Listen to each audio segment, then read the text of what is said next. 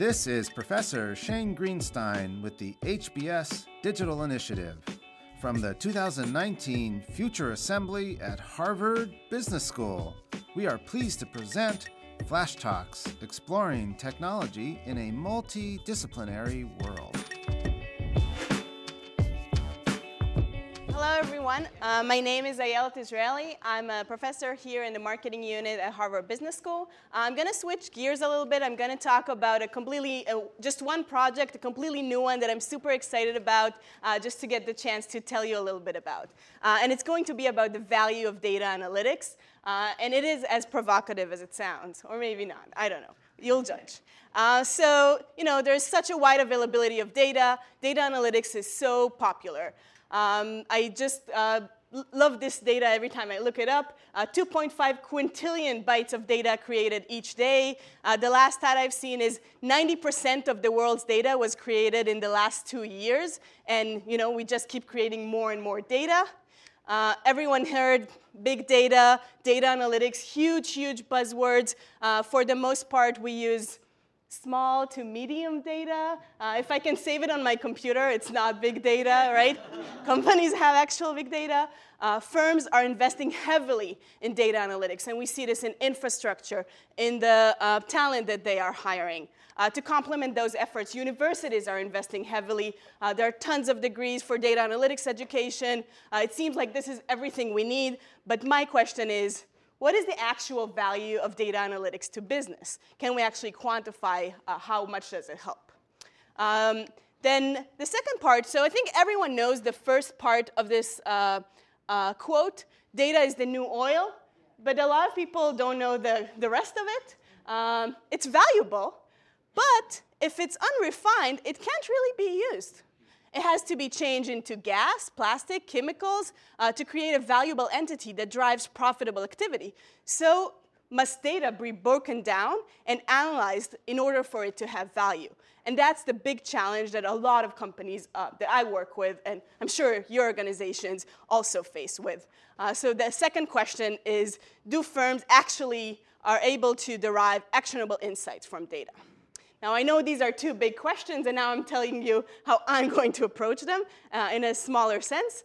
So we're going to look at a particular data analytics platform that is useful for online retailers, and we're just going to look at those who adopted it and how they react, how do their actions and outcomes change after adoption. And we're going to have two major research questions that corresponds to the ones I just brought up. The first one is going to be, does the adoption of the service actually add value to the firms? And we're going to look at revenues, new customers, repeat business. We're going to look at the number of transactions versus the basket size. What is changing, if at all? The second thing that we're going to look at, okay, suppose that we believe it. Now data creates a change. How does it work?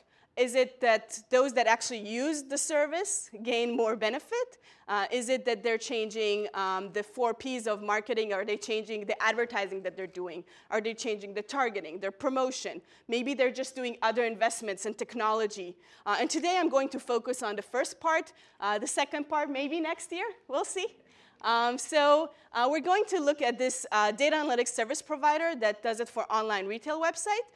It basically gives them dashboards that you can look at performance. I'll show an example in a moment. And it also gives them benchmark as to how well they're doing compared to other companies within the same industry. So you have a little bit more information than just your own company's data. The cool thing about the data for a researcher like me is that once you adopt a platform, it connects to all of the platforms that the retailer uses. So it connects to their Shopify, to their PayPal, to their Google Analytics, to their social media information. So all of it is available in one platform. And it also takes all of the data back 2 years. So I can actually look at what happened before they adopted the platform and after they adopted the platform, which is what we want to know, because how can I look at change if I don't know what happened before, right? And then I collect additional data on like what are they actually doing, their advertised expenses, the products, et cetera, et cetera. So this is an example of a dashboard. that is like a monthly report of a bunch of analytics. The main things in this dashboard is customer retention, customer acquisition. I can see where a customer is coming from, how much revenue I'm making out of these customers, et cetera, et cetera. And we have this for many, many, many metrics. This is the example of a benchmark. So the blue line is a particular company, and the green and orange lines are how they're doing compared to other companies. So we can utilize all this data to kind of look at how well companies change and adapt after adopting the platform. Now, I'm looking at about 1,000 retailers that adopted this data analytics service. The annual revenue of these retailers is $100,000 or more, so they're not small, but they're not huge either. Some retailers use Amazon, BigCommerce, Shopify, PayPal, so I have 1,400 different kind of stores or storefronts. 60% of them are in US and Canada, and the rest are around the world. The total revenues in the data is about $2 billion, so they're not small either. And this is just an example of where are these retailers coming from. So about a quarter is from clothing and fashion. We have health and beauty, food and drink, many different industries. The average monthly revenue for a retailer in our data is about $54,000.